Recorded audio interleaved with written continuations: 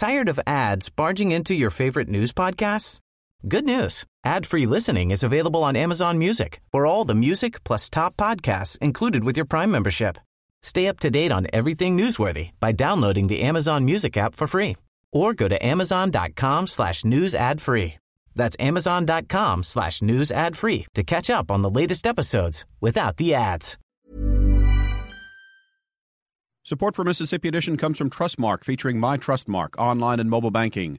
Monitor accounts and information, transfer funds, create special alerts and reminders. Details at trustmark.com. Member FDIC. Good morning. It's 8:30. I'm Karen Brown, and this is Mississippi Edition on MPB Think Radio. On today's show, the second presidential debate is in history. We'll have analysis from a Democratic and Republican strategist. Then a visit from the experts of Everyday Tech on streaming services. And a conversation with the state economist on Mississippi's economic future. One of the things that I think that has really affected growth for the past several years has been a lot of uncertainty. Whether or not a new president brings about less uncertainty, I don't know. I mean, that's a very difficult question. In terms of what the two candidates right now, in terms of their policies that they're proposing, there's trade-offs. That's all coming up. This is Mississippi Edition on MPB Think Radio.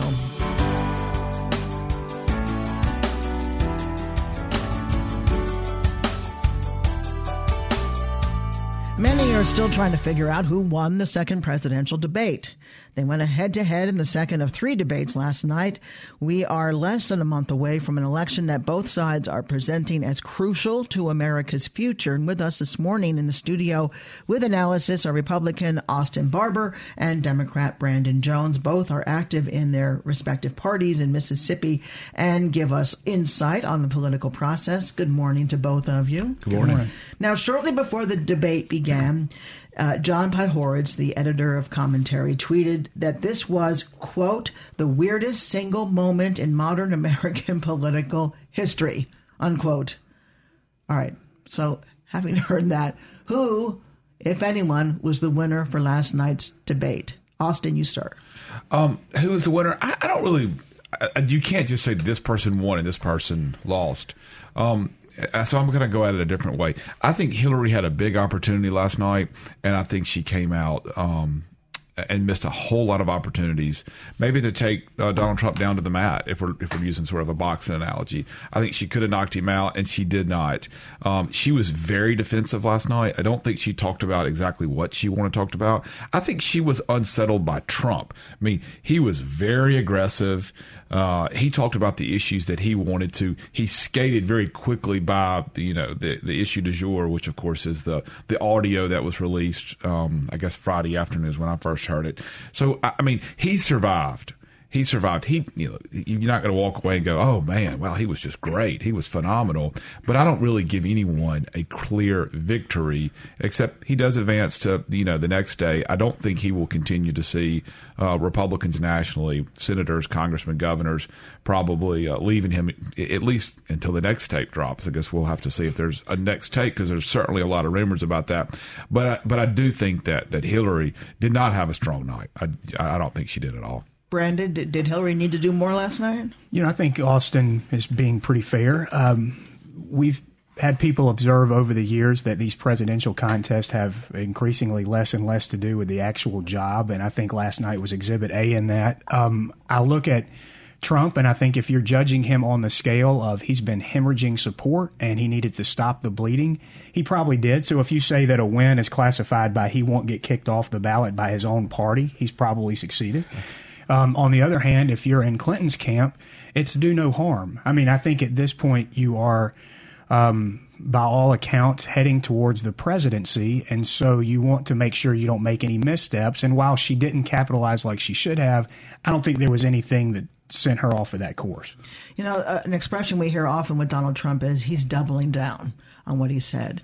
So, Austin, can you comment on his response to the what he called earlier the locker room comment, and seemed to reiterate on that point? Oh, Lord, don't get me trying to defend that or talk about that. I'd rather try to pivot out. Look, it's a big issue, and I want to answer your question. It's a huge issue. we'll see if it's an issue that he can overcome. Here's what we know. He's got a rock solid group that are for him. And I don't know if that's 40% of the electorate, 35%. I'm not sure what it is, but there is a group that will not leave him. And I think much of that is they just dislike Hillary Clinton that much. I'm 41. Republicans who are my age or maybe 10 years or older remember the Clinton days, the scandals with the Clinton administration, the involvement that Hillary had in much of this. And it's very difficult for them to move past their disdain for Hillary Clinton. So I think that group is just never going to leave Donald Trump no matter what. Brandon, what about Trump going after, and actually the moderators bringing up the emails, Syrian refugees? Donald Trump interrupted her to make some of his points and to reiterate some of his points. Did that hurt her? We mentioned her being on the defensive. Yeah, the email stuff is fair game, and she's apologized twice. She's gotten to the point now where I think she's sort of finally found a way to talk about that without doing more damage. But it's certainly fair to talk about that. Now, if you want to get into style points, I mean, look, he's a bully, and he looked like a bully last night. And I don't think anybody that wasn't in his camp before last night moved over there based on how he handled the debate process. But to bring up Syria, hey, that's a huge issue. You can't not talk about Syria. But frankly, the biggest point on Syria last night was him doubling down on Hassan. No one be it Republican or Democrat that studies foreign policy thinks that Syria is a good friend of ours. And in fact, they've invested a lot of energy in taking down the moderates. So that was a strange breakaway. And he used that moment to say, I'm not Governor Pence, which I thought took a bizarre night and made it even more bizarre. I don't want to miss the forest for the trees here. We got to talk about the emails. It's a huge issue. I think most Americans, particularly people who consider themselves independent Republicans, think she broke the law. Think she should have to face some kind of penalty, a courtroom, a judge, something. So Donald Trump is on to something. The problem was when they, and I thought the moderators, they did bring up emails. He was able to pivot to that, but he would just jump in right over her. Bring up emails, let her. She has no defense there. She has no great canned lines. She does not have a good answer there. His mistake was as soon as emails would come up and as soon as she would begin to answer it, he would just bully and jump in. That's a fantastic opportunity for him to hit her on emails and Benghazi, but he was so over aggressive. I think those issues were not as helpful for him because he didn't just give her some rope and go let her hang herself on those two issues. Yeah, it's really hard to figure what he learned from his folks who were helping him do this debate properly, because he had so many opportunities to let it breathe and he didn't. But so I think you're exactly right. But it seems to me that given the opportunity, he almost always veers towards the cartoonish. It's like you can't just attack on the merit. You have to say, oh, well, she's going to jail.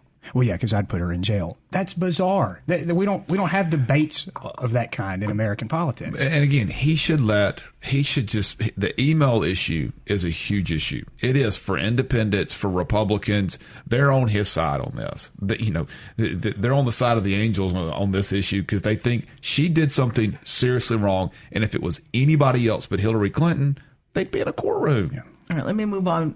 Some notable Republicans have now thrown up their hands and stepped away from Donald Trump based on that tape released on Friday afternoon. In this state, Governor Bryant said, yes, they were horrible comments. He has not withdrawn support. How does it hurt the Republican Party for those who have stepped away? I mean, it seems that Republicans are caught between a rock and a hard place. They support their party. Donald Trump is the nominee for the party. Austin, you addressed this. You're the Republican in the room. What's the reconciliation here, or is there any? Listen, Donald Trump is our nominee. Donald Trump and Mike Pence are our presidential and vice presidential candidates. We move towards November the 8th, and they're not the only election that we have to worry about. Our U.S. Senator Roger Wicker, one of our two U.S. Senators, Roger Wicker, is the chairman of the National Republican Central Committee. It is imperative that Republicans do everything they possibly can to maintain the majority in the U.S. Senate. We've got AG races, we've got congressional races, we've got gubernatorial races all throughout the country that we also have to focus on. So we can't take our eye off the ball of those very important races as well. It's not just it's not just the presidential race that's so important for Republicans. We've got to make sure we go and fight to win these other races too. Karen, if I could, I think that Austin deserves some credit. He spent a good bit of this year and last year in service to good, reasonable candidates and was part of that group of Republicans that saw the danger in a Trump candidacy. And so this has been hard to watch through that lens. And so as a Democrat, you want to win races. You want to win elections. We believe our policy puts the country on better footing. But you also want your opposition party to be the best reflection of what the opposition is so that the American voters get an honest-to-goodness choice. And what Trump has done with this circus is take that away. It's degraded the process, and the Republican Party has an albatross around its neck that it forces it into some very tough decisions moving forward. Both of these candidates are polarizing, and as you said earlier, Austin, there are people who hate Hillary Clinton. There are people who hate Donald Trump. Will that keep people home on Election Day? That's a great question, and I don't know the answer to that. The disdain for both candidates we may have a large turnout. I just don't know the answer to that. They're the two most unpopular general election nominees in the history of polling in presidential elections. We're just about out of time, but 20 seconds each. What can we expect for the next debate, Brandon? Well, you both heard me off mic kind of thinking out loud as to whether Hillary ought to show up anymore. I think she will, but this has turned into spectacle, and I think her path moving forward is to keep her head down and not do any harm. Austin? Yeah, we just don't know because we don't know what else will come out about Hillary's email issues. We don't know what will come out about comments Donald Trump may have made off what he thought was off the record. We'll just have to wait and see in the next 8 to 10 days and see what happens, and we'll certainly be looking forward to it. Austin Barber and Brandon Jones, thank you both for coming in today. Up next, a visit from the experts of Everyday Tech on streaming services. This is Mississippi Edition on MPB Think Radio. This election year has been unpredictable, and it can be hard to keep track of what's true or not. But NPR's election team wades through it all, so you don't have to. Be informed. Listen to this station every day. This is Everyday Tech on Mississippi Edition. I'm Sharita Brent here with J.D. Spencer of Spencer Web Solutions. And today we're going to be talking about some streaming services. We'll talk a little bit about Chromecast, what it does, and how it works. Good morning, J.D. Thanks for joining us. Hey, good morning. Thanks for having me, Sharita. Lots of people are exploring different options when it comes to watching television and movies. Some people don't want cable. Some people want to access all their streaming services like Netflix and Hulu all in one. Is that pretty much what a Google Chromecast is designed to do? Sure. Google Chromecast is a streaming media player device, and what that means is it takes content from the Internet and it displays it on your TV using your mobile device or your computer internet browser or whatever device that you have through the Chrome browser and also through the Chromecast app. So you need the app. Do you need any other materials like an HDMI cord, or what do you need to hook it up to the television? Yeah, so Chromecast works through an HDMI port on your TV. At a bare minimum, you are going to need a TV with an HDMI port on it, and you're going to need a plug-in because it does have a plug that connects and provides power to the little stick. Okay, so once we get the Chromecast up and working, what all can you do from it? Can you watch Netflix if you have a Netflix subscription? Can you watch it through the Chromecast? Yes, you can. That's one of the advantages of Chromecast is not only the price, but the fact that it works differently than Roku or Apple TV or Amazon Fire, some of the other major streaming devices. All those players have on-screen interfaces that display channels and apps that can be played through them, and they all come with remotes and stuff to navigate through their interface, whereas Chromecast, you find content you want to watch or listen to on your mobile device, whether it be an Android device or an iOS device or in your Chrome browser, and then you cast that to your TV through the player, through your Wi-Fi signal. And so basically all you need to get up and going is going to be either a mobile device or a Chrome browser or an iOS device. So you do have to have Wi-Fi for the Chromecast to work? Yes, you do. It connects whatever device that you're on. It will act as a remote control for the Chromecast, and it does that through your Wi-Fi connection. Now, for those individuals who have Apple devices, I'm a new iPhone user. I have an iPod, I have an iPad, and now I have an iPhone. I've heard that an Apple TV is a really good alternative for a Chromecast. So do you think if you already have Apple devices that you should get the Apple TV? Definitely for Apple devices, I would say yes, Apple TV is the best option for Apple devices, always. But, this is true for a lot of things Apple. Their devices are always set up to work better with their software offerings. And really, to be fair to Apple, that's true across all manufacturers, in that a lot of Microsoft offerings don't work well with Google offerings and vice versa. But I would say yes, for Apple devices, Apple TV is going to work best with your Apple device. And for Android devices, I would say Chromecast is the best option because it is more integrated with Android, which is the operating system on any type of like Samsung or Kindle Fire device, that kind of stuff. But the downside, again, of using Apple TV versus Chromecast is the pricing. Chromecast is going to cost you $35, whereas Apple TV is $100. So that's just something to consider.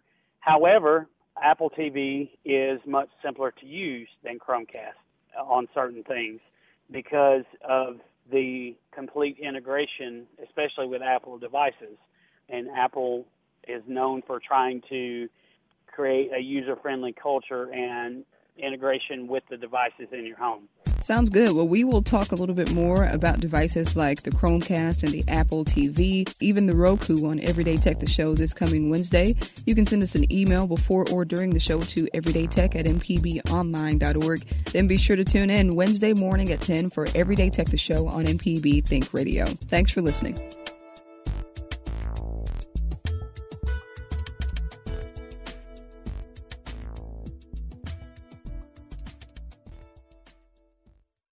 From the Capitol steps to your front door, MPB News covers the state like no one else. Our team of award-winning journalists keeps you informed on the news affecting your life. MPB News, online at mpbonline.org and on MPB Think Radio. This is Mississippi Edition on MPB Think Radio. I'm Karen Brown. State agency heads in Mississippi are wondering if recent budget cuts are going to continue next fiscal year. Many leaders are telling legislators recent budget cuts are affecting the job they've been tasked with. However, state economist Darren Webb says the state budget may once again be tight. Webb recently presented an economic outlook to the legislature, and the forecast is not optimistic. He tells us he uses analysis from a variety of indicators to get the full picture of the state economy.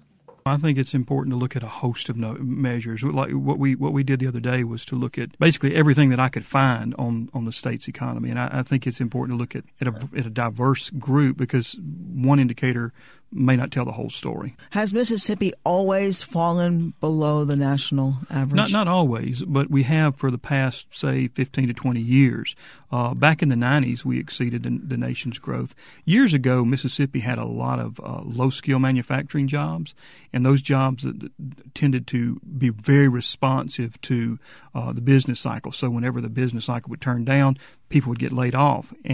But then as soon as the economy began to pick back up, they'd get hired back. So we had a tendency to do a little bit better back then. Do your numbers in terms of employment, are they just full-time or do they include part-time work? The employment numbers include full and part-time. We can't disaggregate between which are which. And I suspect that a good number of the job gains we've had have been part-time. Define for me real Mississippi GDP. GDP is a comprehensive measure of the economy. It's sort of like a measure of everything that is produced. The fact that it is real just means that we've adjusted for inflation. I was looking at your outlook there, and for 2016 it's 1.5, 2017 1.7, 2.0 in 18, 1.9 in 19, 1.9 in 20. So they're very, very close. How do you look 4 years, 5 years ahead? Well, it's based upon what we see going on to the national economy as well. We subscribe to a national forecasting agency, and their model feeds into our model. So our model looks at what's happened in Mississippi's history, and then also what is happening at the national economy. So we look at what they're saying is going to happen in the nation, and if that's what's happening in the nation, then based on our historical trends, this is what should happen in Mississippi. After the presidential election, when we have a new president, does that change the economic outlook? One of the things that I think that has really affected growth for the past several years has been a lot of uncertainty. Whether or not a new president brings about less uncertainty, I don't know. I mean, that's a very difficult question. In terms of what the two candidates right now, in terms of their policies that they're proposing, there's trade-offs. We had the national forecaster. He was here last week at the Outlook Forum, and he spoke, and he got that question. And as I recall, basically what he said is, if Trump wins, we take on debt maybe later on, but we get a little bit more growth now. If Hillary, maybe we have slower growth right now. I mean, I can't remember exactly what he said, but it was something to that effect. And the point was it's a trade-off between the two, between short-term and long-term growth. Are there other circumstances, though? I'm thinking off the top of my head. Terrorism, natural disasters, things that you can't foresee. Oh, certainly. That change the economic outlook. Certainly. When the stock market drops or goes up, is that affecting overall economics? The stock market, not so much, because the stock market has a tendency to trade on whatever's going on on the headlines today. So there's a lot of hype, and then there's people get excited about things, and they get discouraged by things, and so it tends to fluctuate more than what we might think of as the real economy. Certainly, things like national disasters, terrorist attacks, all of those things contribute, and you're right; those are things we can't foresee. So for example, right now, our national forecast has a probability of recession somewhere around 15%. Where that comes from is we know there's always a chance of recession. It's sort of so that's sort of our default percentage. We tend to have a recession once every 6 years on average, I think is what the national forecasters are saying. And so he assigns a 15% chance. So we're due, is what you're saying, if it's every 6 years. But I mean, not necessarily. It's just that there's always a chance of recession. What we're saying is, in terms of looking at the indicators right now, there's nothing that really signals any higher probability than average for a recession. That's a better way to look at it. In Mississippi, is there a difference in terms of economic outlook between jobs, the number of jobs, and the wages for those jobs? Oh, definitely. We've seen the job growth has been slow but steady for past several years. We actually picked up in 2015 to 1.2%. That was the best we'd had in, I think, since 1999. It's not strong growth. It's not strong compared to the nation or the other surrounding states, but it's the best that we'd seen for a while. But a lot of those jobs are part-time, and a lot of those jobs are low-paying jobs, and so wage growth has really not been that great. Now, let me say this. 2015, when we look at income, it was kind of a down year for income growth, but the early indications for 2016 are that it has improved. Not strong, but it has improved over what we saw last year. Darren Webb is the state economist with his economic outlook. Thanks so much, Darren. Thank you. Coming up after Mississippi Edition, it's Deep South Dining. Now you're talking with Marshall Ramsey and Southern Remedy. And remember, if you want to catch the show outside the broadcast, just search for Mississippi Edition in your favorite podcasting app and listen whenever you like. I'm Karen Brown. Join us again tomorrow morning at 8:30 for the next Mississippi Edition, only on MPB Think Radio.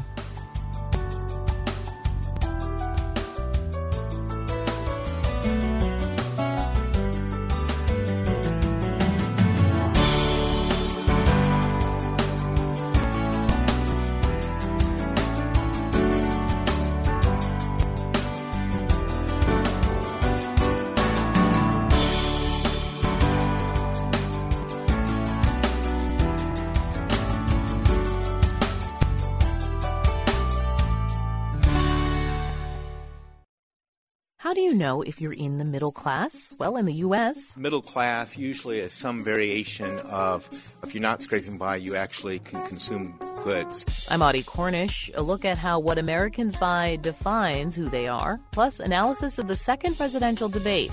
Later on All Things Considered from NPR News. Today at 4 on NPB Think Radio.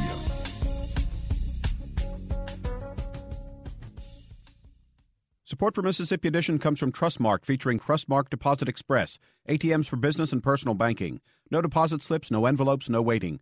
Most deposits made by 9 p.m. weekdays are credited that day. Details at trustmark.com, member FDIC.